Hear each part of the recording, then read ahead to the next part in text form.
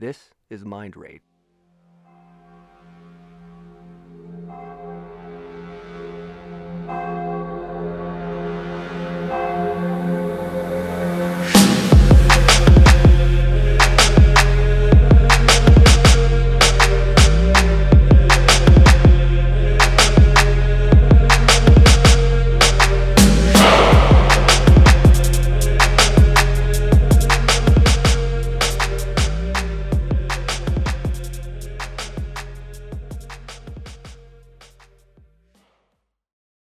Hey guys, thanks for joining us for Mind Raid episode 7.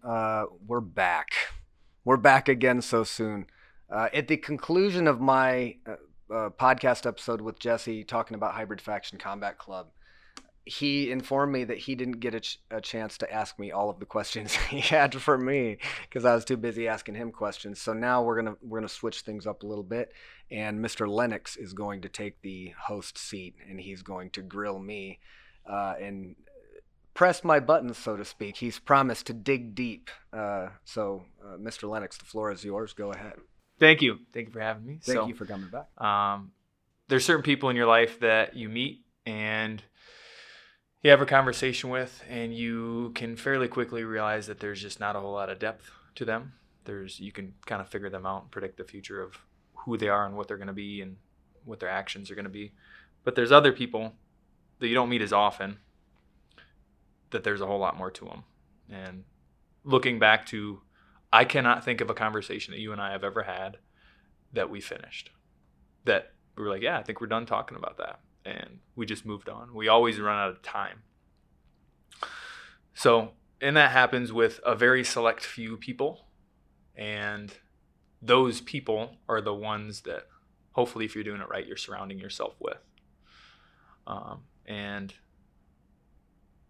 I'm selfishly sitting here today because I got some questions for you. So, fire away. Yeah, there's so much that you're doing, that you're touching on, that is just seems to be turning to gold. And I've seen you before, and I've seen you now, and I understand where that gold is coming from. It was mined 10 years ago, and now the profits are starting to roll in, so to speak. And so there's a lot of people that are going to start to just know who you are. You're just starting to hit the map on so many different levels that from the outside looking in, it looks like you're getting some exponential growth in the business world. And so you're starting to get noticed in a lot of different places. And so people are going to start to search and figure out who you are. And I would just want to provide a platform for others and myself to learn a lot, well, hopefully a little bit more about you, because there's so much more outside of this conversation too. Yeah, but I'll do my best to dump the concentrate, the concentrated version. So. Distill it down for us, brother. Yeah. For everyone that didn't get to listen to, that doesn't know you, or that didn't get to listen to either the former podcasts or the beginning of Keone Coke, where does this story start? So, the earliest memories that I have are in a gym.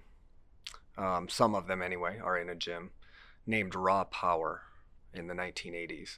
So my mom ran this gym, or she managed some kind of fitness classes because she was a bodybuilder. She was Miss Iowa Bodybuilding 1984. Shout out to my mom. She hates it when I tell people that. But I grew up in this gym, and now I think I understand where a lot of insecurities in my early life stemmed from.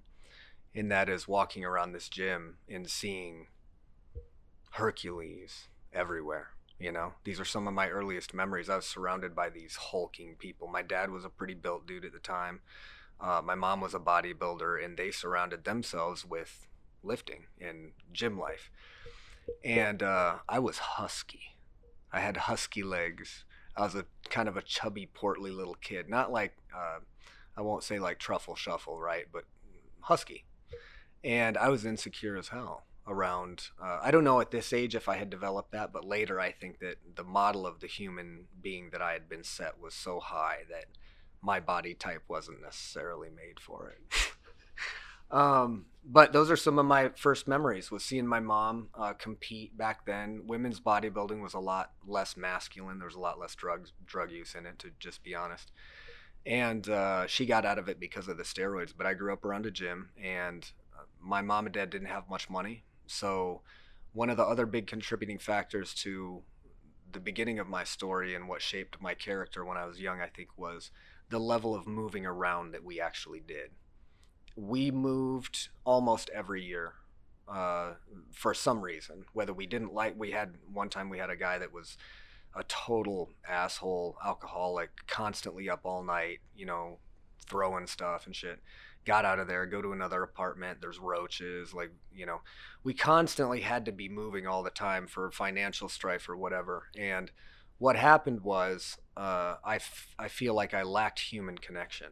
You know what I'm saying? My family was amazing. My older brother got into a little bit of trouble, but I still looked up to him. But my mom and dad raised me. I was the only planned child that they had. And they shared this with my brothers, by the way, so I'm not breaking the news. I was the only planned child that they had.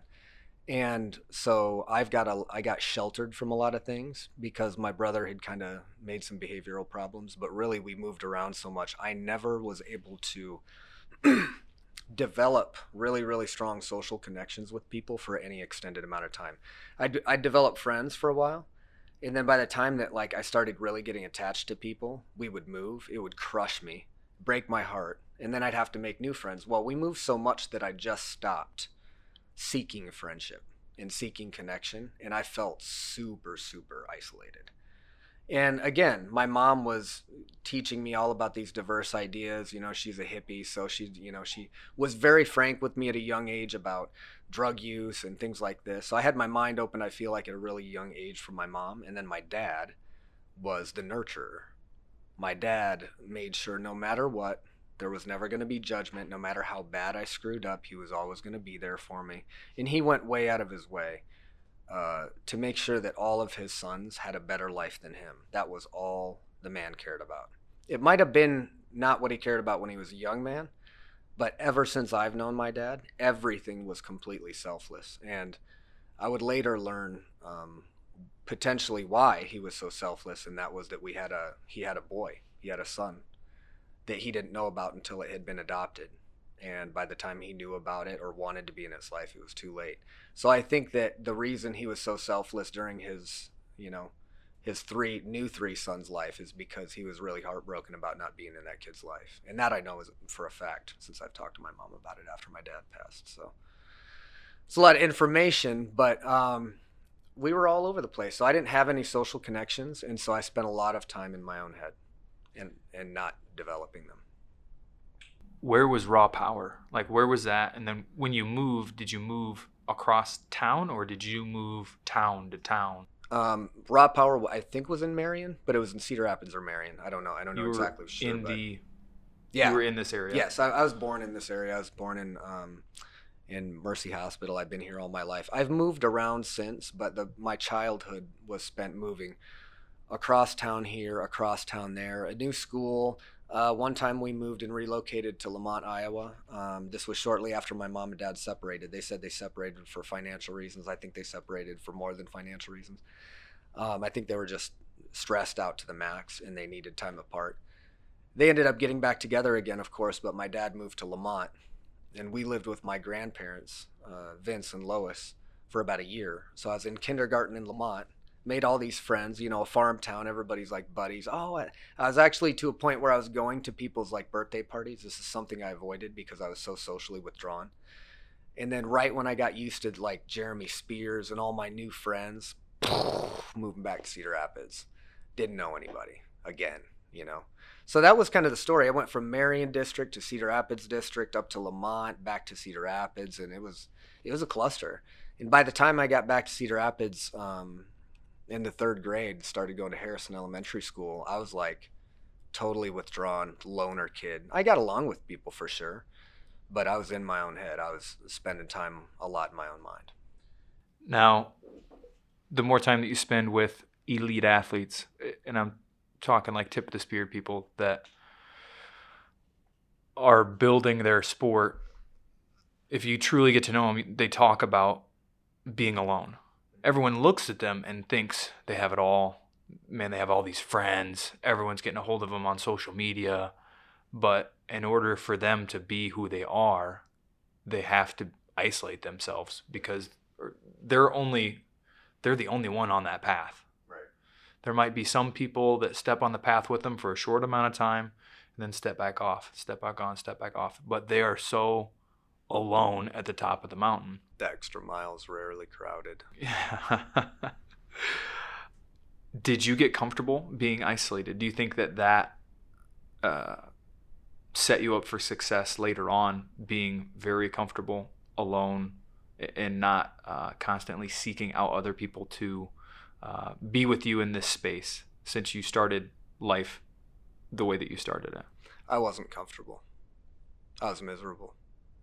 When I was young and I wanted connection and I had it with my family. But I started harboring ideas and thoughts that when I got out of my family's reach, when I became an adult, it was going to be the same thing. Except this time, I wasn't living with my family. I was by myself. I was in from the time, a fairly young place, I was in a pretty dark place because I didn't have a lot of hope for my future. And it was painful. I did want connection, but my own shyness and insecurities prevented me from making those connections after a certain point. So I know the loneliness that you talk about because I've cultivated that later in life and learned to appreciate solitude. But back then, all I wanted was, to feel loved. And even though my parents went well out of their way, as well as I do, you spend the rest of your time in your adolescence growing up, going through puberty, just going, what the fuck is going to happen to me, So I was alone in my own thoughts, and I wasn't comfortable with it. A lot of the thoughts were self-deprecating thoughts, and you suck, nobody loves you, you're not that, you got fat legs, you got husky legs, your grandma called you husky. That is not positive. But she keeps feeding me so many potatoes. But you know what? I got comfortable with it, and I got angry. I got really upset that I could see people enjoying life, and I got really upset at the idea of having one life and wasting it and not feeling appreciated, not having a purpose. Part of this was the early understanding of mortality. I feel like I got a grip on death real early, and I knew because of that, because I lost people very close to me, how precious it was and how fleeting it was. And when I walk by, we've talked about this, maybe I've talked to other people about this, but when I go to a cemetery, like I'll look at these gravestones, these little plaques, and I'll just, every time I go to every time I've ever been in a graveyard my entire life, I look at this plaque and I go, that's somebody's whole life. And there's this almost strange sadness that waves over me because I know that a lot went into that. I know that person experienced things that I can't possibly comprehend. Maybe I can comprehend, but it's a life in existence, and now it's a cube, which to me is a very simple, solemn message. You better start running. You better get as much done as you can do. You better work as hard as you can work, and you better make some kind of difference. I used to be wrapped up in my ego, and when I was a kid, probably because I felt so, worthless, that I wanted like statues built of me. Like, someday I want to be like etched in stone, and I don't give a shit about that anymore. But the thought that I might be relegated, my life might be relegated to a small rectangle on the ground that would eventually get stomped into eternity, bothered me. It seemed like the ultimate sad waste of magical opportunity that I think a lot of people didn't quite understand. I feel like I figured it out because all I had was time when I was a kid to think about bigger questions, and I wanted answers. So if you could go back and have a conversation with yourself to set yourself up for success earlier on in life, what would you sit down with early Keone Coke and say? When would it happen? And then what would you say? Um, Based on my experiences, it's difficult to say that I would, because there would potentially be an unintended consequence that by the time it got back around, I would never have a passion to ask that question. But noting that the experience is the most important thing in perspective is the grind. I think I would have went back and told myself to believe in myself and believe of my own capabilities. I think I would echo a sentiment that many people said to me, and I don't think I would listen. I think I'd have to go through the process. I think everybody has to go through the process to some degree. And we've talked about this failing making podcasts, failing with my video angles, and then going, damn it, I gotta put pictures in this one and it's gonna look so amateurish. Who gives a shit? I don't care. But that's a great question. I think that if I believe in what I believe in now, in the person that I am now, and I don't have to worry about it affecting, a Back to the Future like chain of events that will, destroy us all, I'd say just be kind, be more friendly, be more outgoing, reach out to people more. Because one consistent bit of feedback that I've gotten from people is that I'm off-putting, and I seem arrogant, and I seem. Some people have even said narcissistic, so I went and talked to a therapist. Turns out I'm probably solid there. Not a solid. You found the right therapist to tell you what you wanted to say. Yeah, exactly. Right on. I'll find the right one. It's only been 4. They're all wrong except for this one. 1 out of 5 therapists says I'm not a narcissist. Anyways. So I've always known you. Kind. Yeah. I've always known you to be confident. And so I'm trying to understand how you went from your definition of husky to confident. I can tell basically, you telling yourself you have husky legs is what I'm saying. Yeah. Now you telling yourself I can do this. I can tell you I'll tell you 2 things. The first one was the first time I actually faced fear, and it was when I was young, and it didn't help me in terms of social interactions that much, but it gave me some sense of empowerment that I was capable of something else. We lived in this duplex. It was 254 11th Street Northwest. It was, we were in the back. There's a gravel alley behind it, and filled with roaches at the time. When we first moved there, I believe I was in the 3rd grade. So there was this hallway upstairs. We had the whole upstairs. My parents' bedroom was all the way down at the end. My bedroom was to the right. There was only 2, and the bathroom was right across from my bedroom. The hallway light was right next to the bathroom. So if I wanted to go to the bathroom, I had to go up the stairs, turn on the hallway light going up the stairs, and then the blackness of the hallway. When I was a kid, I was terrified. Like I'm marching right into hell right now. There's nothing there. So I would run as fast as I could, turn on the light. I'm going to live. I'd go to the bathroom, lights on, everything's good. And then you have to come out of the bathroom. Why would they put the light in the middle of the hallway? I thought about it every single day. But I know as soon as I hit this light, the demons are coming. From the abyss of my parents' room. There's a crawl space back there that I didn't dare go in there even look in, because that was the darkest of the dark. But I'd hit this switch, I'd run down the hall, and I'd literally ricochet. I'm light enough. I ricochet off the wall on my way downstairs, and once I get to the reach of the light, I'm like, I made it again. Didn't even want to look back. I got so tired of that, bro. I was like, okay, so you don't have any friends, or very few friends. You are scared of everything. I wouldn't play sports. I wouldn't try out for sports. I probably would have done okay at some things. But I didn't try out because I convinced myself at that time I had not played enough. I've not played enough sports as a young child to be competitive. I'm going to let people down. I'm not going to meet up their expectations, etc. I wouldn't even go out. So I run up to the end of this hallway, and I'm upset. I'm upset with myself. And so I just go, you know what? I don't hear on TV about people disappear into dark hallways. I'm going to turn around. And I stopped, and the light from the staircase is like, but behind me is the abyss. And so I turn around and I just stare into the abyss, and I go, whatever, take me then. I'll fight, but I'm tired of this.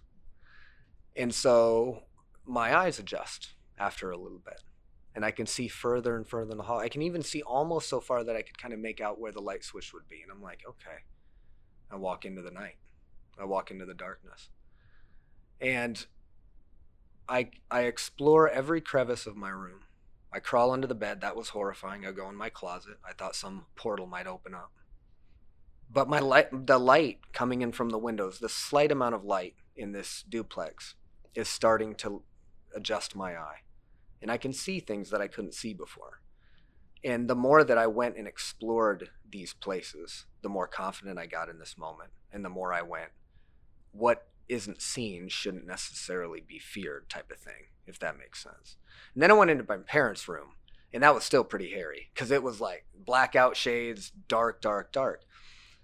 Stayed in there for a while. Even my eyes adjusted ever so much that I could see the outline of furniture and stuff, but I'm feeling a new sense of empowerment, and I walk out the door and I remember the crawl space.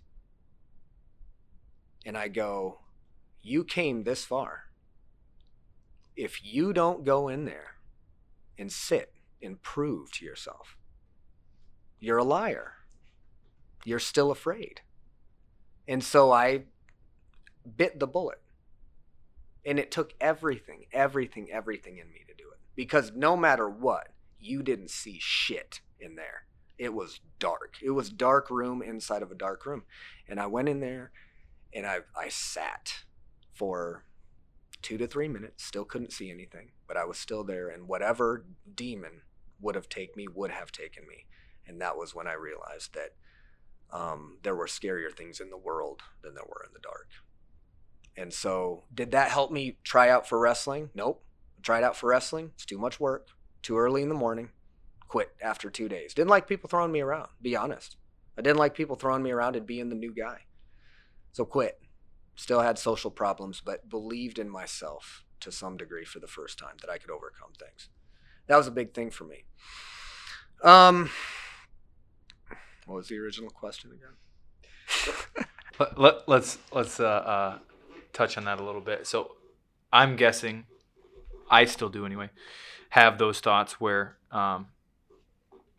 one voice inside your head says to do this, and one is positive and one is negative. One saying you don't have the ability to do it, and one saying that you do. How do you feed that? Or how did you feed it then, and then how do you feed it now? The gravestone. The gravestone was before the understanding mortality and understanding people died. I actually, my first big experience with death was right around that same time of the conquering of the dark, because my grandma passed away. My grandma Lois passed away, and I had some horrible nightmares that day of it. But one of those nightmares was that I walked into their house and I saw her doing the dishes. The sink was right in front, right when you walk into this porch. And I would see her fluffed up, curled hair, and scrubbing with her whatever. And I was like, Grandma, because she had just died the night before or whatever. Grandma, what are you doing? Like, I thought you were gone. And she, oh, no, I'm fine. She's talking to me. And I'm like, so I get closer and start walking around. And she turns and looks at me, and it's my dad's face. And in that moment, I went, my dad's going to die someday. That's when I knew. I was like 8 years old. And so the finality of death or mortality set into me young. And it was something that I battled with for decades. I have a finite amount of time here. I have to make some kind of mark. I have to make some kind of impact on the world in some profound, meaningful way. And it's got to be good.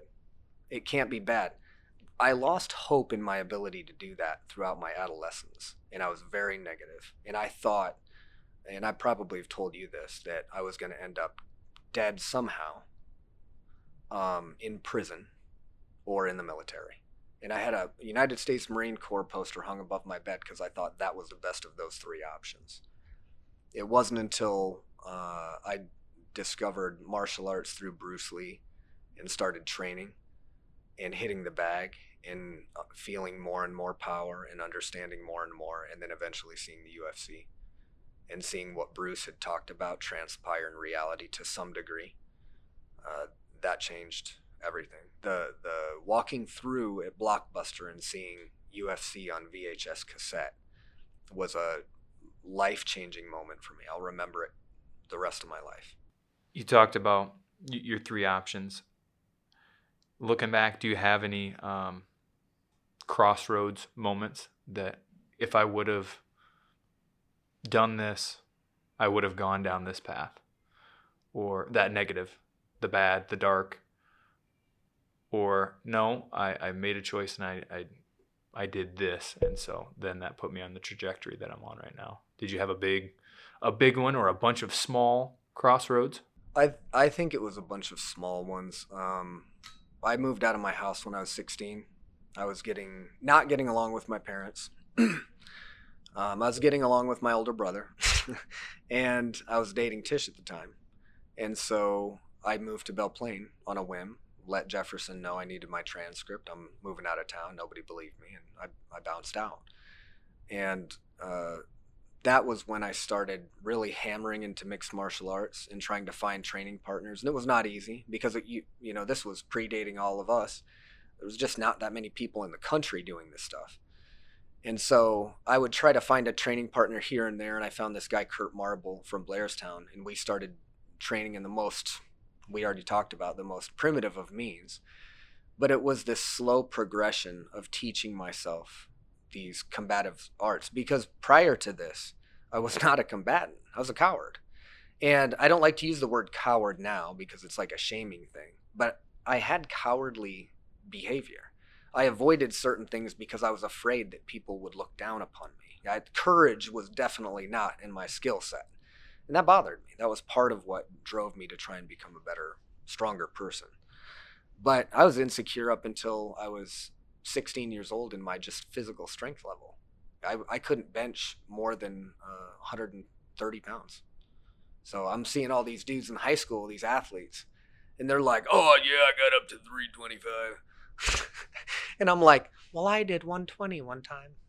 But that's, back then that was my measure of strength. Remember, I grew up in a bodybuilding household. So to be that weak was like, everything wore on me. I feel like I was in a mental prison the majority of my adolescence until this, if there's any crossroads event for my life that explains how my life has transpired since, it's UFC. It's renting that cassette and seeing on video what I'd seen on Jean-Claude Van Damme's movies so many times before. I wanted to see that for real, and I was watching it for real, and I was like, this is going to be a part of my life now. This is what I've been looking for. Proof that little guys can handle their own. And there's hope for you, you little wussy. Now train hard for 20 years. So, yeah. Do you think there was a way back, like a different way back then to get you? There was no path then. There was no, Miletich was just starting out, and everyone was just beginning. And so there wasn't like a leader in Blairstown to go to Belle Plaine or anything like that. So you have become the man that you've become by avoiding shortcuts, it seems. So do you think there was any pipeline, or did you purposefully avoid pipelines? I didn't purposely avoid pipelines. I just don't think there really was. There was Pat's. And Pat's, I don't even know if Pat was around when I moved. This would have been in 97. Just trying to think of someone Not in... really. The first show we went to was in this National Guard armory. It was like 35 dudes. Most of them were fighting. They were beating each other up on tables, folded up tables covered in a tarp. And there was not many. I'm serious. There was this kid that was just turned 18, and there's a guy, Clayton Miller, who's like, I think at this point in his late 20s or 30. There's a couple guys with that name, but I know it rings a bell. He's elbowing this cat in the head, and this dude's head is on the table, and the table is on the concrete. And I'm hearing this skull reverberation. I'm like, wow, okay. well, I'm not doing this for free. But there just wasn't that many people doing it. So if Militich was an option in Davenport, which would have been an hour away, it wasn't realistic for me in my financial situation. I was 17, 18. I was picking up roots on somebody's farm in Belle Plaine, and I trained at his barn on mats in 30-degree weather as long as he would let me. That was the pipeline Yeah. for you. That was when me and Kurt got an option to go out to Tom Book's farm and wrestle in subarctic temperatures on mats that would break your kneecaps now. We were in heaven. We put on 3 layers of sweats and we grappled because it was a mat and it was a place we could go. And the Belle Plaine wrestling room every once in a while we got access to because my buddies went to Belle Plaine and they had inns. And so if you had inns, you could work out whenever you want. But they weren't always around. So we trained where we could train. And sometimes that was Kurt's living room. In the summer, it was outside. There wasn't a lot of people doing it. And I feel like I got to a level of proficiency, if I'm being honest, that most people that weren't in it to win it wanted to continue because it was just them getting squished all the time. I was just training more and they were falling behind, and it seemed more of a hobby to them and more of like a lifestyle to me. In retrospect, that's what it seems like. Fast forward to where you're at now, or your life in the past 10 years, the things that you touch or the things that you associate yourself with now, it seems like you're very selective in the things that you commit to, because the things you commit to become elite. The people you train don't just do okay. They're the ones driving themselves to the top tier of their class. So what is it that keeps you going? What is it that drives you that others decide to step off that path, and that keeps you getting up every day, putting your feet on the ground? I'm going to do this. I'm going to continue to commit to what I started. Gravestone. I want to leave a legacy. I want to choose very wisely, make decisions very wisely based on how I want to be remembered. This way more so now than 2 years ago. When my dad passed away, it was like one of the bigger shifts in my entire life. I wouldn't say it was one of the bigger. It was the biggest by far. I completely changed as a person after my dad passed away. I also know that you only have so much time in a day to make decisions. You only have so much brain computation to make decisions. And so I've tried to pare down my decisions a lot. I tried to pare down my lifestyle. I don't live lavishly. I can't, honestly. I try to keep a pretty tight gym budget and a tight personal budget. But my drive to pare down my decisions is so that I can spend time making the decisions that matter. I don't want to lend myself out to every direction when I believe in what my purpose and my calling is. And I believe that purpose and calling can evolve as time goes on. But if I didn't try to prioritize my decision making, I wouldn't have been able to put together a podcast or even know how to put together a podcast or build a gym or do any of this stuff. It's just such a grind, bro. It really is. I think that something that people don't really realize is how much. If you really want something, you're going to go after it, but you're going to you talked about it. You're going to sacrifice some things. And what people don't realize on surface level is I've not seen my kids grow up more than probably half the time. You know, I left potentially a marriage hanging behind me because of my commitment to martial arts. It's not really I don't find a lot of admiration in those statements. I feel like I've sold my children short and myself short of being a father to some degree in pursuit of this, and it's been really hard for me to balance the gravestone with the life that comes before it and the life that we're living now. I don't want to be so focused on my own mortality and how much time I have left that I don't enjoy the time I have with my kids. So it's a precarious balance, but I've had to make personal sacrifices, financial sacrifices, but more importantly, the sacrifice of time to get to where I want to be. And I think that some people are willing to sacrifice that and some people aren't. And the people that do are on that lonely extra mile more than the people that don't. You talked about your purpose and your calling.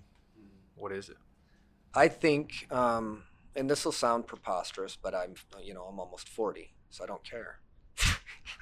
It's a comfortable age. It is. It's real snuggly. I'm not there yet, but I'm coming up on it.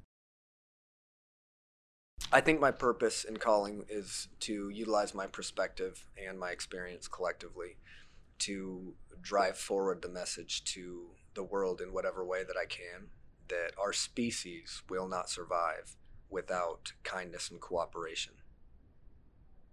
That's it. I like it. Condensed, distilled. It's simple.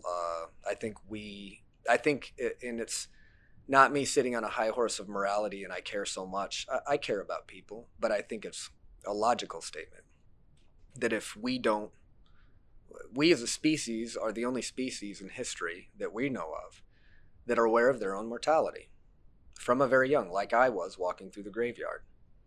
And we fight and we quarrel and we kill people and murder and rape and pillage and destroy over and over and over. We listen to owners tell us what to do.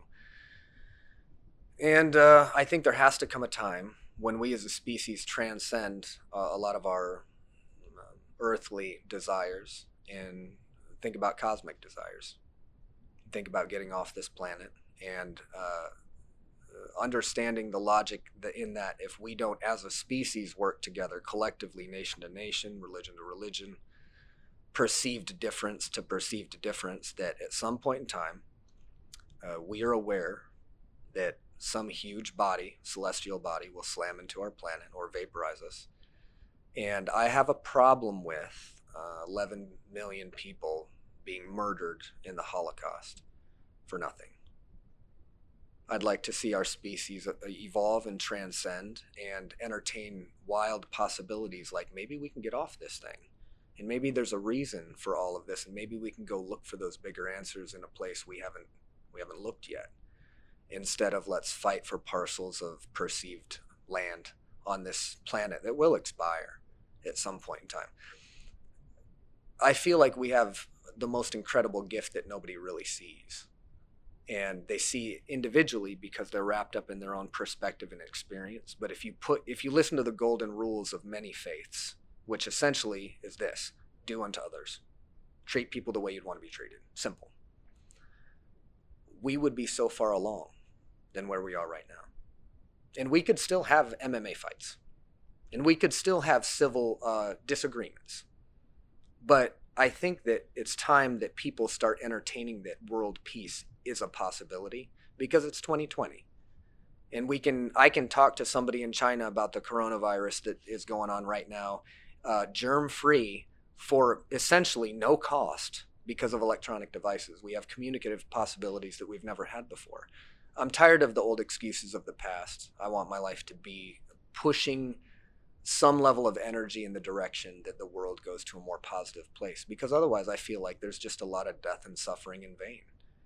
To allow that is immoral.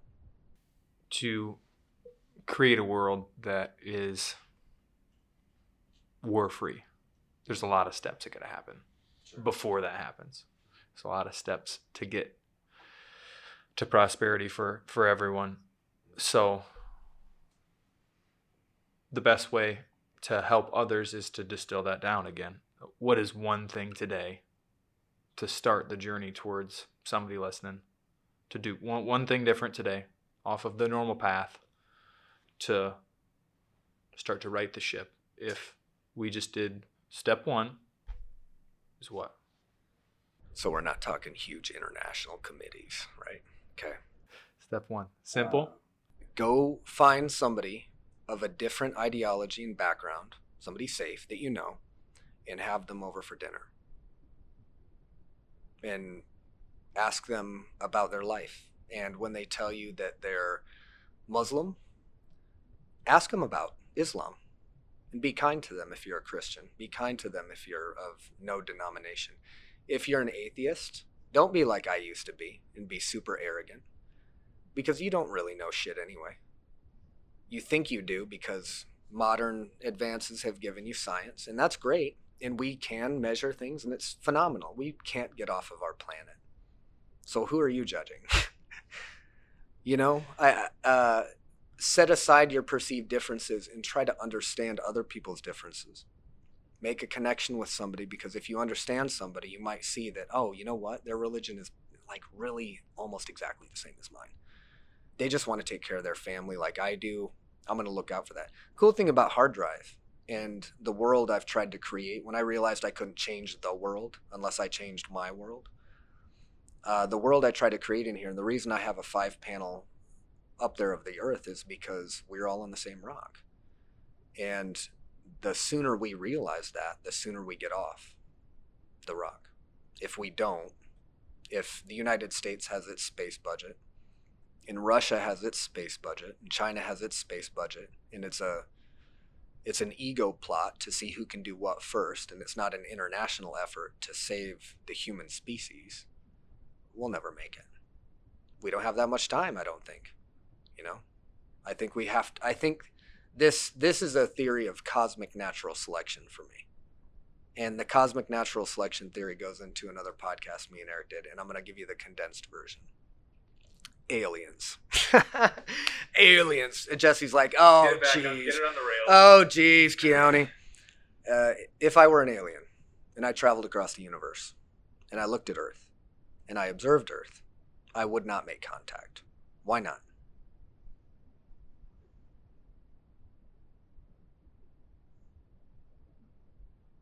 Can't quit fighting with each other. I don't know. What do you?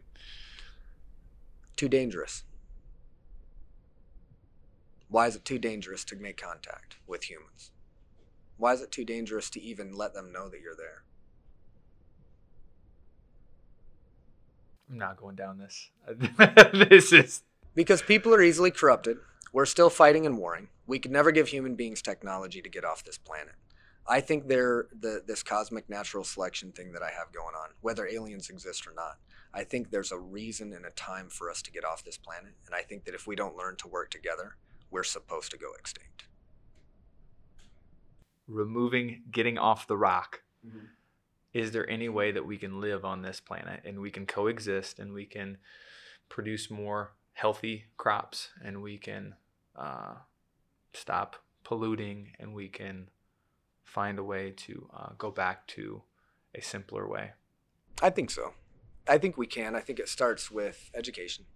I think it starts with having people, good parents that care and want their kids to grow up in a world and understand the world that they're in, not shelter them or not focus or funnel their beliefs in one direction, but let the inquisitive mind do what it was meant to do. If you believe in God, you believe God created a brain, right? Okay, well, let that brain work. Don't try to control the information that goes into the brain. Understand the importance of human development. I understand people don't want to keep their kids from certain things, but I also don't believe that our education system is as good as it could be. I don't believe that the results are as good as they should be with the amount of money we spend on it. So I think educating kids and allowing kids to educate naturally in more nature, I think that is a really, really good start. But I think one of the biggest roadblocks that the human species has is language. I think it's a huge driver of our innovation, of course. And it's come on fairly quickly in terms of human evolution, if you believe that type of thing. Might not. But I think if we had a universal language that the international community said, hey, it's time. We all need to speak the same language. We are going to either make a new language that's going to be slowly taught over the course of 20 to 15, 20 years in all these, nations, or we're going to adopt one standard and use it so that people can speak their language. I think about this type of thing all the time, and one thing that's interesting to me is we haven't fought. When was the last time that the United States fought an English-speaking country? I think it's hard to sell. I think it's hard to put soldiers on a battlefield these days and go kill that guy that speaks the same language. You know what I mean? I just feel like it's easier to put people in a situation where the enemy is scary and you can't speak their language. But if we could speak each other's language, if we could communicate internationally, not having to decipher and things like that, I think that'd be a good start. If you educate our kids in 15 or 20 years to all speak the same language, I think that's not a bad idea. Right on. Technology, I think, is coming. I don't know what I'm talking about, but I believe is coming a long way towards the end, towards the evolution of deciphering other languages, Real time. Yep, Yeah. and being able to translate that. So That's wild. I don't know if I would really invest the amount of time it takes to be fluent in another language, if there's a possibility of in 5 years me being able to slap on a pair of headphones and speak. I'm sure there'll be limits to the language and slang and inflection of voices to understand when someone is being heartfelt or being sarcastic. So there's going to be limitations to that technology. However, It's getting better. sometimes when you have a conversation like this, you just lost and you don't know where to go. That's cool. That, you know what's great? Editing. So I think there are people that come into this gym and insert themselves into your life that are lost and are needing to understand where to go, how to turn my life around, how to put positive things into my life. Luckily, they knew enough to come to a place that is going to provide them a healthy level of adversity. So if somebody is struggling to figure out where to, if they don't have a rudder or they're trying to figure out where their compass is pointing, what direction would you point them in? any direction, I'm biased, I would point them towards my gym because of reasons already stated. This is a place where you can develop and cultivate your own personal strength. But I think what people need is faith and connection. I think they need connection with other human beings, and that's a big part of faith in tomorrow, in a brighter day, in being loved and being accepted. Any place that you can go to that provides positive community and faith. Faith, i.e., hope and belief in a better day. Go there. Realize there are a lot of wolves. Woof. Wolves, W-U-F. wolves in sheep's clothing. There's a lot of wolves out there, and they're all preying on this idea of positivity, and they're not. A good example of this is to tie into my recent trip to Israel. I haven't adhered myself to any one faith my entire life, and I saw a lot of hypocrisy when I was a kid, even with my own family. So it pushed me out of the view of traditional religions, well, so to speak. And I met a guy about 10 years ago, Jeremy Higgins, who was a pastor moving here from Arizona, wanted to get his kids some lessons and do some private lessons himself. And quickly the issue of faith came up, and he asked me what my stance on it. I told him exactly how I felt on him. Like, back then I was even more kind of crass than I am now about things. And he's like, oh, that's cool. It's between you and whatever creator you believe in. This is how faith, inspired me and changed my life. And, he started telling me about his faith in Jesus Christ. And, I said, okay, well, I'm not going to shut that idea out. I realize the limitations of my knowledge, but I also know that there's a lot of things with the church I don't agree in. Now, the majority of my life, I've had Christians telling me that they have no place in judging you, but they still judge you anyway. And we all do this, we're all feeble. But to say it in such close proximity, oh, I can't judge you, but then I can feel judgment coming from them, this type of thing. I didn't feel that with him. I felt genuinely that he cared about me as in an individual and was trying to walk the walk of Jesus Christ. He's trying to behave the way Jesus would behave. And I got that almost immediately when talking to him. And then throughout the years, this man continued to support me. I didn't go to his church, not a single time. I didn't change my mind or my stance on anything. In fact, we had many conversations, lunches that he asked me to be involved in. And we picked each other's brains and had these really, really good talks and challenged each other. And he continued offering support to me. Now, there's been a lot of people that have offered support to me when it suited their best interests.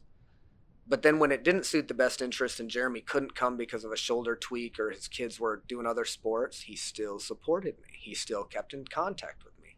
And he never once judged or demanded anything. That changed me. It changed the way that I saw his faith and the way I saw faith in general. And I believe, and I believe from the beginning, he's truly walking the walk. He is Jesus Christ. His faith in Jesus Christ found him in a really, really dark hour, and it saved his life.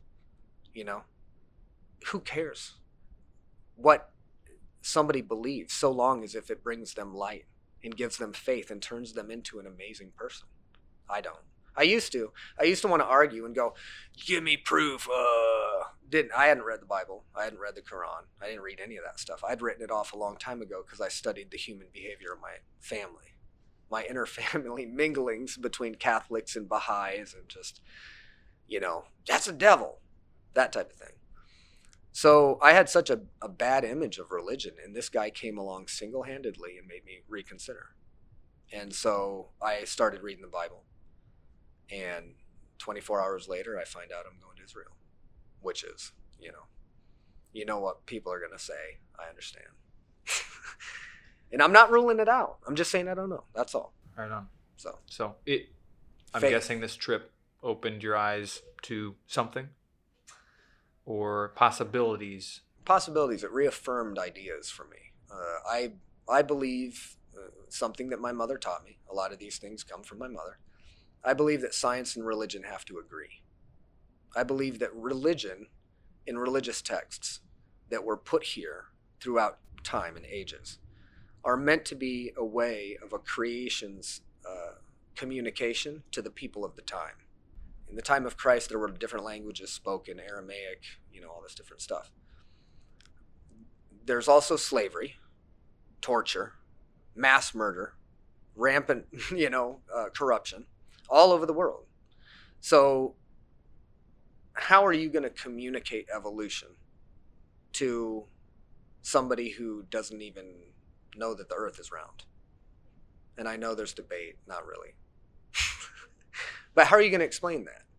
If I lived 2,000 years ago, 3,000 years ago, and you were trying to tell me how cellular division happened and evolution happened, my brain would not be capable of understanding what the hell you're talking about. So if I was some omnipotent, all-knowing, all-loving force, I might give you a scripture that makes sense to you now. I might tell you that Adam and Eve were men, a man and a woman, but I might have been talking about a primordial soup. How is it interpreted? It's interpreted, there's a dude, and then he takes a rib out, and then he just makes chick out of him, and then they just proliferate. Okay, well, that sounds kind of like what science hypothesizes, but can't put a firm finger on. Why are we not looking for connections in these messages? Why does the religious community completely rule out scientific finding, and why does the scientific finding completely rule out the importance of faith and hope in scientific discovery? They don't talk. They look at each other as mortal ideological enemies, and it's like, guys, you might save the world if you work together. But why don't they? Power, probably. Power or ego. I know, you don't know. But you don't have any faith. That's how you don't know, guys. Come on. The message again, be kind. Be kind to one another. Yeah. Be nice. There's a lot of athletes I'm sure you've trained that it's clear that you know that they're ready. You know that they're ready to fight for the first time, or you know they're ready to commit to whatever the big endeavor is. How does someone else know if they're ready or not, and when to commit and when to stop, think, prepare before committing? Are we talking MMA? Talking anything. If you wanted to start a business and you're not sure when, if you wanted to ask that lady to marry you, how do you know when you think you're ready and when you know you're ready? It's so easy for me. I don't think about that stuff anymore. I think if you want something and you've thought of it, you're already late in asking for it potentially. You need to, if you really, really want something, like you can't live without it, don't ask yourself when you should start a business. If you just honor your thoughts, just go with the flow. Now, there's a lot of people that don't know what they want in life yet. They haven't found something fulfilling, or they haven't found some mission. And there is a possibility people just chase a bunch of different opportunities. I see that a lot, actually. The fake it till you make it crowd. I hate to say I'm older and I'm not a part of that crowd, but the generation or the 10 years right below me, I see this a lot. Somebody picks up a camera. They're a professional photographer now. They took some pictures and they've got a nice camera. You know, it same with all kinds of artistic me. I'm a dancer. Are you? Are you a professional dancer? Or do you just like, are you pretty good at dancing? You know? There's a lot of people that are just shooting at the hip and thinking it's an identity crisis, I feel. But I think if you have a centered mind and a disciplined mind and an idea comes up into your head, like, I don't know, that's a good question. I think it's a process, but I honor my thoughts now a lot more than I once did. In that if I feel something in contemplation of something like a podcast or something, I just start. I just go. And in the way I think of it is it goes, I don't want to beat a dead horse of a podcast, but it's a gravestone again. I don't have time to think too much. I have to go, you know? And when it comes to competition, let's say, I don't want to fight or compete unless I have something to prove to myself. And in MMA specifically, I think that you'll know when it's time, when you believe that you can be a world champion. If you're going to be a professional mixed martial artist, which I think is the only kind you should aspire to be, I think that you should have one central goal. That's to be a world champion. Because to do anything other than shoot for the very best, shoot for the biggest legacy, which in that medium is becoming the world champion, you have to commit everything to it. You have to be obsessive, because if you're not, somebody else is. You have to put everything that you have into it. And one weakness I've had in the past is I do chase things and I get distracted, and I'll get obsessed with a certain medium for, 3 months, and then I'll I'm all in or I'm all out. Martial arts has been the consistent standard to that. And I think the important part about martial arts for me was it helped develop somebody and my confidence to a level that I believe I can actually fulfill this destiny that I chase, this doing something well, leaving a positive mark on the world, leaving a bigger mark than I even thought that I ever could. I think that's what MMA has brought me to convince myself, hey, maybe you're going to be the guy. Maybe instead of sitting around and waiting for the guys to show up and to deliver this message, this is your job.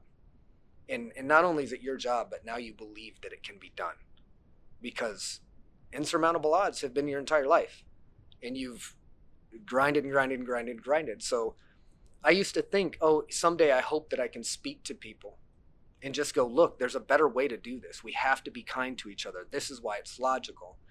And I went, honestly, if I'm being honest, who the fuck are you? People are going to think you're a douchebag, arrogant, narcissistic, self-indulgent. And now I have the confidence to know that, fine, let them think what they want. I firmly believe what my purpose is, and that's only because I went 100 miles an hour towards MMA. But my goal was not to become a world champion, self-admittedly. It was to prove that I had the guts to get into a cage and just execute. I think the biggest lesson was that when the time comes for me to throw myself into peril for what I believe in, I'll do that. And I'm doing that now by being vulnerable and telling people what I really believe instead of the things that I held back for a lot of years. I believe I'm more important than I used to think that I was. I used to think I was just some guy that was stubborn and would not close his business no matter what. He would just keep building gyms and keep pushing this dream forward. And now I believe that was for something more. So the photographer that bought the camera and how do they go through the quiet to understand who they are and make that choice? How do they go through the quiet? Yeah, you said too. It has to be quiet. You have to sit with yourself. What needs to happen there for them to figure out? For one, do I want to be a photographer? Two, is this going to parallel with my goals? What are you? Are you somebody that meditates? Are you somebody that goes for a run? How do you find the things that are going to work in your life and the things that are not going to work in your life? Personally, I just let them come to me as life delivers them at this point in time. I know that's not a convenient answer, but like this editing and podcasting, I'd had this idea. Me and Eric had this idea for like a year, but it was an idea that uh, I think was most importantly. I think the most important thing about it was that we had an idea and we pushed it, and we kept pushing it and kept pushing it. Small little incremental movements. We talk about this in the gym. 1% better every day. 1% better every day. Not being satisfied with who you were yesterday. Trying to become a little bit better in whatever it is. I feel like I listen to my heart and what I like to do. And I've liked to do a lot of things. I've had baseball card collections and I've had rock collections and all this shit. But I feel like all of it was a way to develop appreciation towards where I'm at right now in life. I mean, it's narrowed my perspective. But I let these things come to me personally pretty naturally. And how would one know? I think that if you pick up a camera and you take a picture and it's well balanced and well proportioned and the scene looks good and you're totally happy with it, you should put that camera down. I think that if you throw some punches on the bag, heavy bag, and you're pretty impressed with how good you are day one, you should probably just quit that too. I think that an artist, and I think we're all artists, I think every individual human being is an artist in some respect. They just don't even know it, or they might not have applied to it. An artist is somebody that discovers a medium that they're not satisfied in their performance with, and that's how they know they love it. Because even though they're not satisfied with it, they'll keep coming back over and over again for the prerequisite 10,000 hours it takes to get to mastery, or roughly. So will that master ever experience happiness? No. So if you're wanting to be the best in the world at something, understand that You're it won't gonna be a happy sacrifice place. things. Yeah. You're going to make sacrifices. There will be periods, short-lived periods of elation. And then there will be the same thing on the other side of the spectrum. And the art to balancing this is to find some flow and to understand that the peaks make the valleys so sweet. Wait. Yeah, we'll go with that. The valleys make the peaks so sweet. You can't have a perspective. It's the duality. You can't have a perspective of what high is without lows, and vice versa. So I think the art of life is finding neutral and finding a place where you're just content and happy and full of love and happy to be alive. So life happens in neutral? I guess that's the way I feel for myself. Yeah. If you're doing it right, you find a state of neutrality. If you're doing it wrong, you'll go forward sometimes, but you hit reverse more than you hit forward.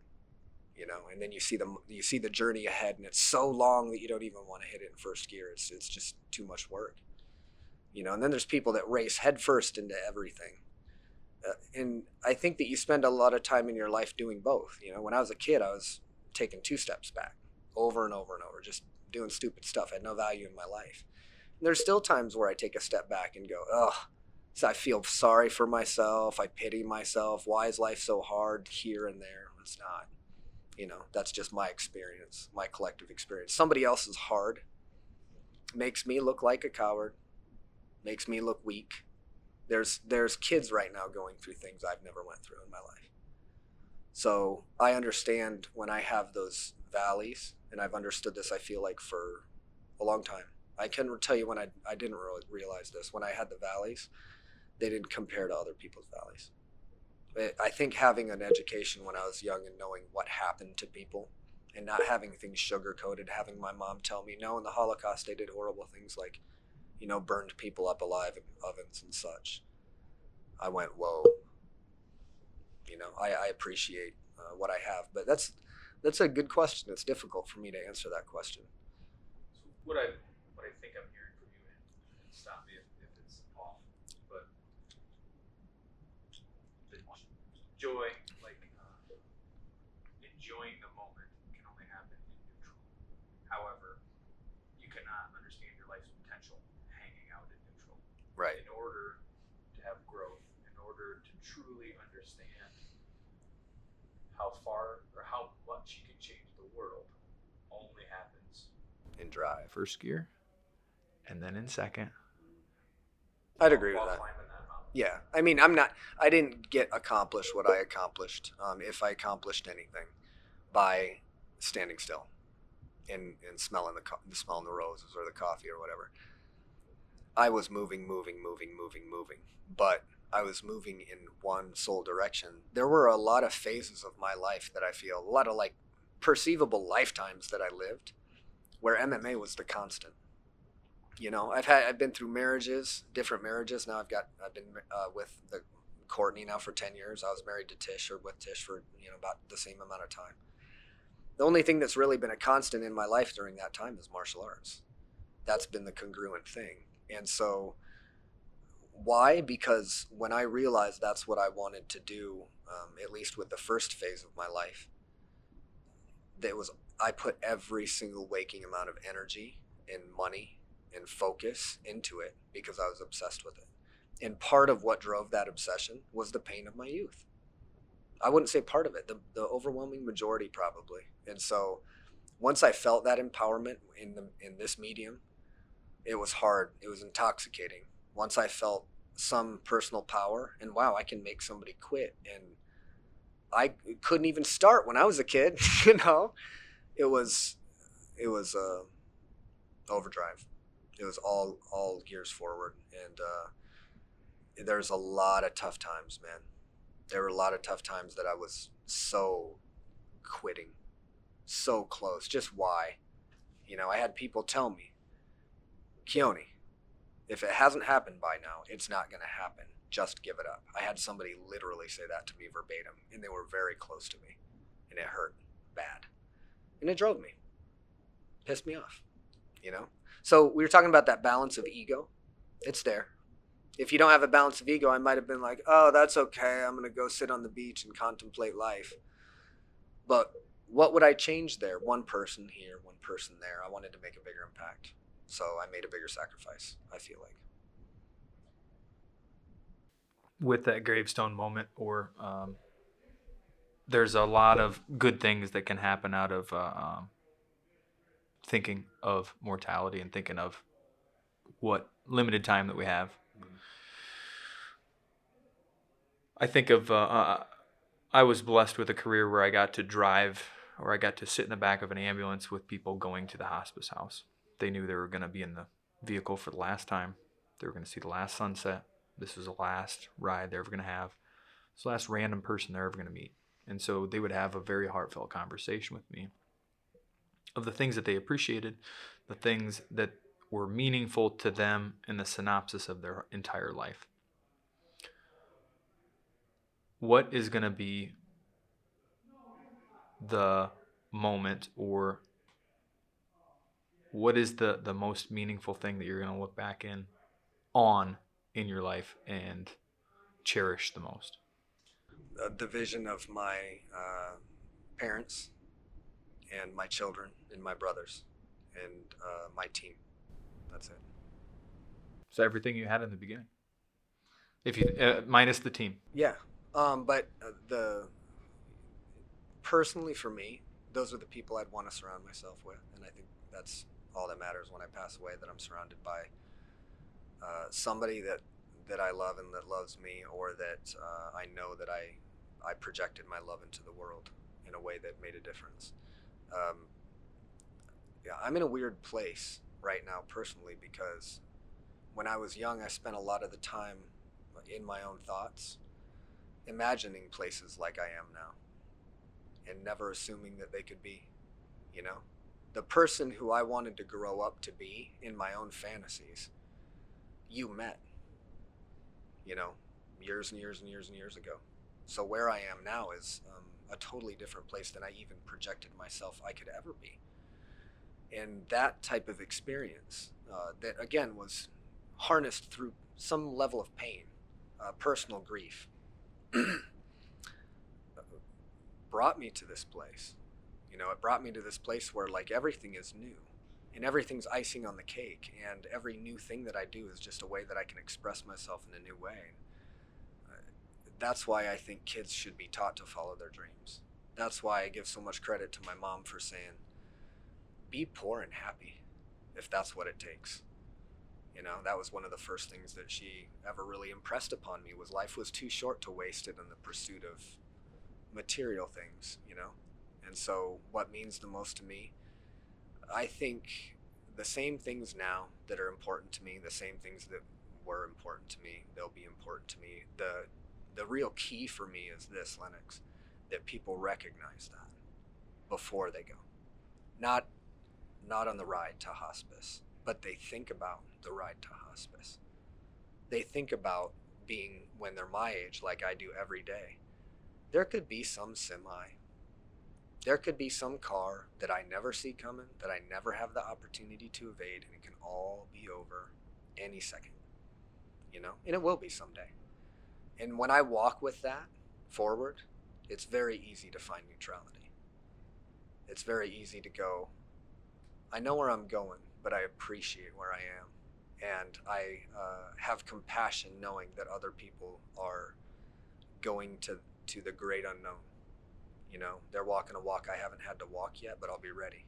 When I get there, I'm going to be ready to go. It sounds like, peeling this back a little bit, you enjoy shifting gears. You enjoy moving forward on the path, going from one gear, the space in between first gear and second gear. However, you're still on the path. You're still going forward, and you're still pushing this gym, pushing this enterprise, pulling it along with you, creating that vacuum of success that if somebody that just meets you, they're think has just always been around. Right. So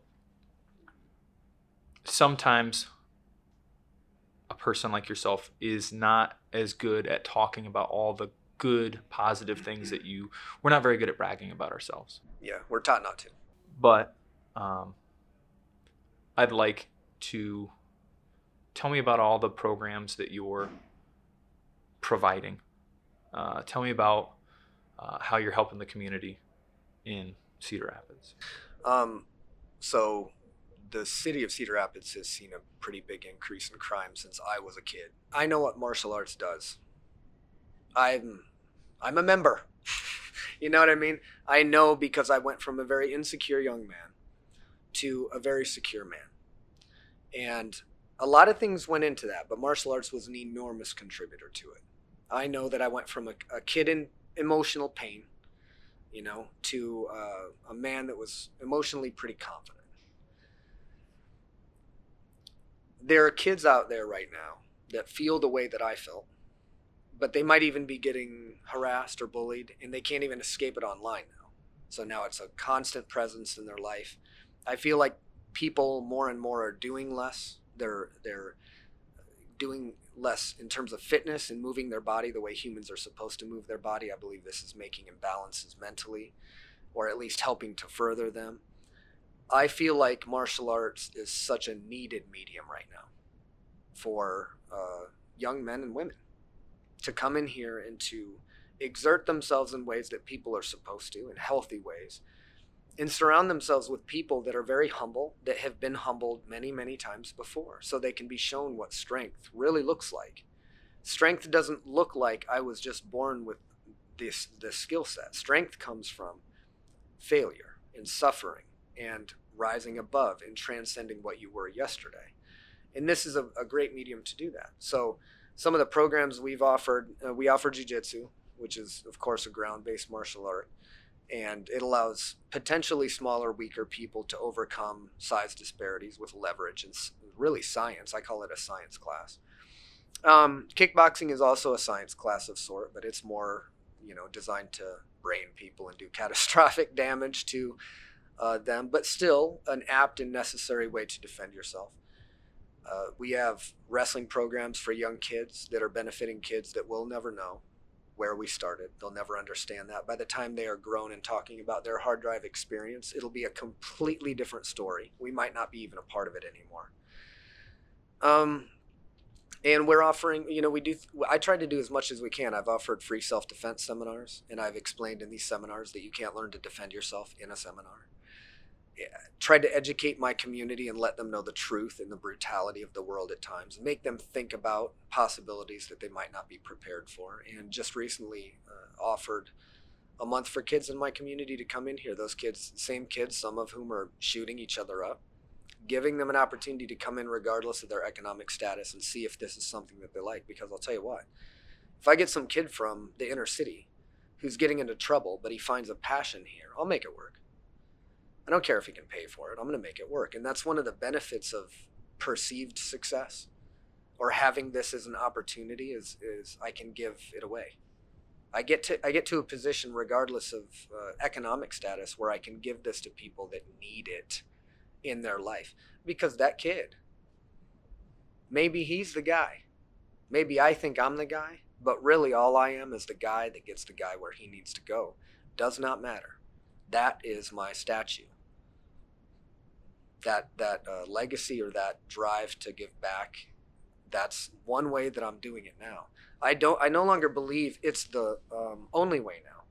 I used to think that this gym and the culture that I'm trying to create within this gym, and I argue that I was the limitation of my life's achievement. And that was okay, At one point it was okay. But then I went, why? Why would you say limitation? You know that's not true. You've experienced it. You have had this internal voice for 20 years going, you can do this. It can be done. It's ludicrous, but you can do it, and you should, because nobody believes that you can.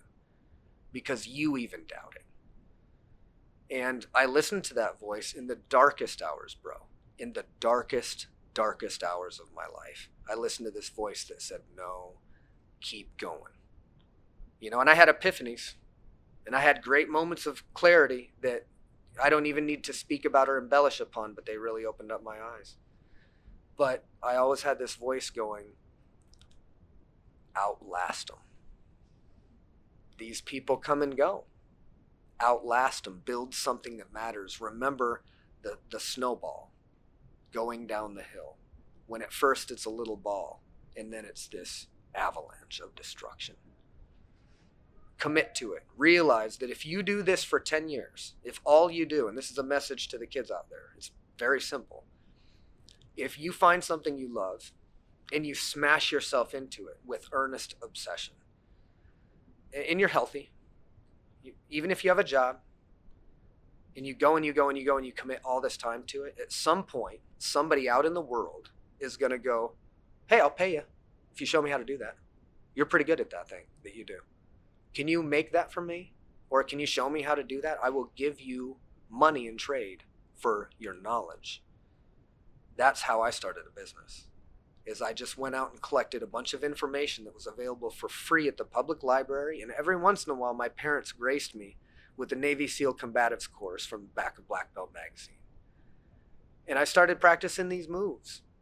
And I had people come into my school saying, hey, knowledge is power, educate yourself, believe in yourself, and chase your dreams. And I went, pfft. But it was there though. It was there. And so I did that. And I tried it. And once I started empowering myself and my skill got better, and I went, oh, it didn't take too long to figure out that if I just keep pushing, I'm going to get better and better and better and better and better. And eventually I might even reach a point of mastery where I can do this for a job. Somebody will pay me enough to live my life, and I can actually express myself in its truest form. That's my story.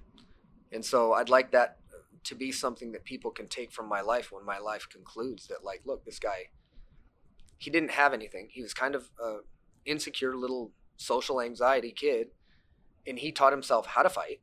Then he taught other people how to fight. They went on to be professional fighters. And then he built this gym that showed the world a microcosm of the world we could be. Well, you can cut my limit off right now, and you can shut down my life and put me underneath one of those rectangles, and I'm all set. I feel good about what I've accomplished so far, but now I believe what else I'm capable of, and that's scary even in itself, because now I have to I'm never going to leave martial arts ever. It's my compass. But now I have belief and faith in myself to do much bigger and grander things. And I think this gym is a microcosm of what I believe I can do. I want to put this message out to the world that we need to be kind to each other to survive. And why wouldn't we want to thrive in such a way? Why wouldn't I want heaven to be here before we find it out there somewhere? I think that's something that, to circle back to what we talked about early on, is there's people that you meet in life that really have more there, that have depth, that have a very comfortable feeling with themselves. And they're the ones that understand mortality. They understand what they have impacted in life, in the world, and how they can continue to impact it. And that tomorrow's a gift. And hopefully we get that conversation tomorrow. So it's awesome that you're giving away the things that you fought so hard to learn. And I think those are by building the community that supports you, it's two things that are going to parallel themselves and just continue to feed positivity of the community around you, the city, the family that you've built. It's not an accident. And what do people do if they want to start? How do they just come into the gym and ask for Keone Coke? Like, how simple is this to take the first step to change their life? The first thing you have to do is open your car door. Get in it. Drive here. I want to be a martial artist. But I'm not in shape now. I'm not in shape to come there. It's okay. I wasn't in shape either. I couldn't lift 120 pounds, remember? I was a weakling at one point in time. And we all are. We're all born that way. But there's day one. And this can be day one for you of something else. Or it can be day whatever. It can be just another day where you make another excuse, or you put it off, or to get in shape. I know why you picked that. It's funny because so many people say it. I just need to get in shape. And anybody who's owned a gym has known this. First of all, you're not going to get into this kind of shape because you need to do this to get into this kind of shape. But second of all, you could die tomorrow. So come in, talk to us, say, I want to improve myself in terms of fitness. Martial arts is a vehicle for all of these things, but the hardest thing is coming here. And once people get here, and they walk in the door and they look around, they go, oh, well, this place is all white, so there's no way that there's massacres that are going on here. There's so many negative associations with combat and martial arts now. I feel like society's gotten a little soft. They're not as hardened as we used to be. And this is a good way to make sure that we keep our humane edge and our humble edge. I think that it says something about martial artists when you have so many of them out there that are so capable in destroying a human body and taking life, if we're being honest, swiftly, quickly, brutally. And they don't. They could. And I know many insecure people, including myself in a weaker time in my life, who would want to lash out and feel power when I didn't deserve it. I hadn't earned it. But martial artists, generally, there is exceptions to the rule. I find them much more rare than the status quo. They don't learn how to break people's arms and legs and choke people unconscious and then just go on a massive limb-breaking spree or strangling spree. They're mentally tamed and tempered by the process of being humbled. They haven't been allowed to let this ego go out of control. These are imbalanced people. I feel like martial arts shows you one of the truest senses of balance that you can achieve, because you don't have a choice in some things. You have to learn to adapt to them. And what a sport, what a medium to make yourself better. The beautiful thing about it is now it's not a grinder like you and I saw because we were ignorant and didn't know how to train correctly. But it helped develop us. I don't regret a single bit of it. Now I'm able to take the bulk of my experience and teach it in such a more efficient way. There's times when, the only regrets that I can think of is being named a coach when I didn't feel like I was ready to be a coach yet. I had a higher expectation of myself, but I was the de facto coach because I had the most experience. But was it deserved? Was I as skilled as other people? No. But I was going to find some way to do whatever I could to make sure that I honored you in whatever way I could. You know, that I was a teammate. That's really it. So come in and start. You know, this isn't rocket science. If you want to take a pottery class, go do it. You know, if you want to knit, if you're passionate about that, if the idea of making a blanket from soft fuzzy material is cool to you, kill that. Go do it, and do it the best. You know, the street sweeper. If you're going to be a street sweeper, be the best street sweeper that there ever was. I believe that. And I think most people, if they were brought up in a loving environment, in a loving community, I think everybody would be an artist of some kind. I think everybody would have an imaginative or a cultivation of their imagination, and they'd be some expressive artist in some way, dance, craft, martial arts, whatever. But I think people are stifled by life and expectation and what their parents want for them. And I hope the future is one where technology allows more expression and encourages this at some profit, you know, because we need more of it. You know, we need more people. We need more believers. We need more people out there going, leave me alone, I'm painting. Off in their own world so that they can share that world with others that want to share that same connectivity. I think connectivity and love is... Yeah, through martial arts, through difficult times is how you're expressing your kindness to the world. Some would find that ironic, but there's so much to be learned, and that gift or that artistry is there, and it's a great way to impact the world. So thank you for this conversation. Absolutely. Thanks for putting me on the grill. Right on. Thank you, brother. All right, thank you, Jesse. Guys, I hope you enjoyed our bonus supplemental podcast. Keep a lookout. We'll have some more stuff coming, and I want to thank my gracious host today, Mr. Jesse Lennox. Jesse, just as a side note, we got done with the last podcast, and he goes, well, I didn't even get to ask you any of my questions yet. So we planned this, and I'm glad we did, because it makes me think. You know what I'm saying? Like, I don't often have people going, let me get in there and see what's going on. And then sometimes I get in there and I realize, like you guys did, that sometimes there's not much going on. Work into the crawl space. Yeah, working in the crawl space. Making peace there. All right, guys, thank you. Jesse, thank you. I appreciate it, brother. Let's hug. Let's hug again. We didn't get on camera last time. This is us. It's just a mess, man. This is how we do it. Jump rope.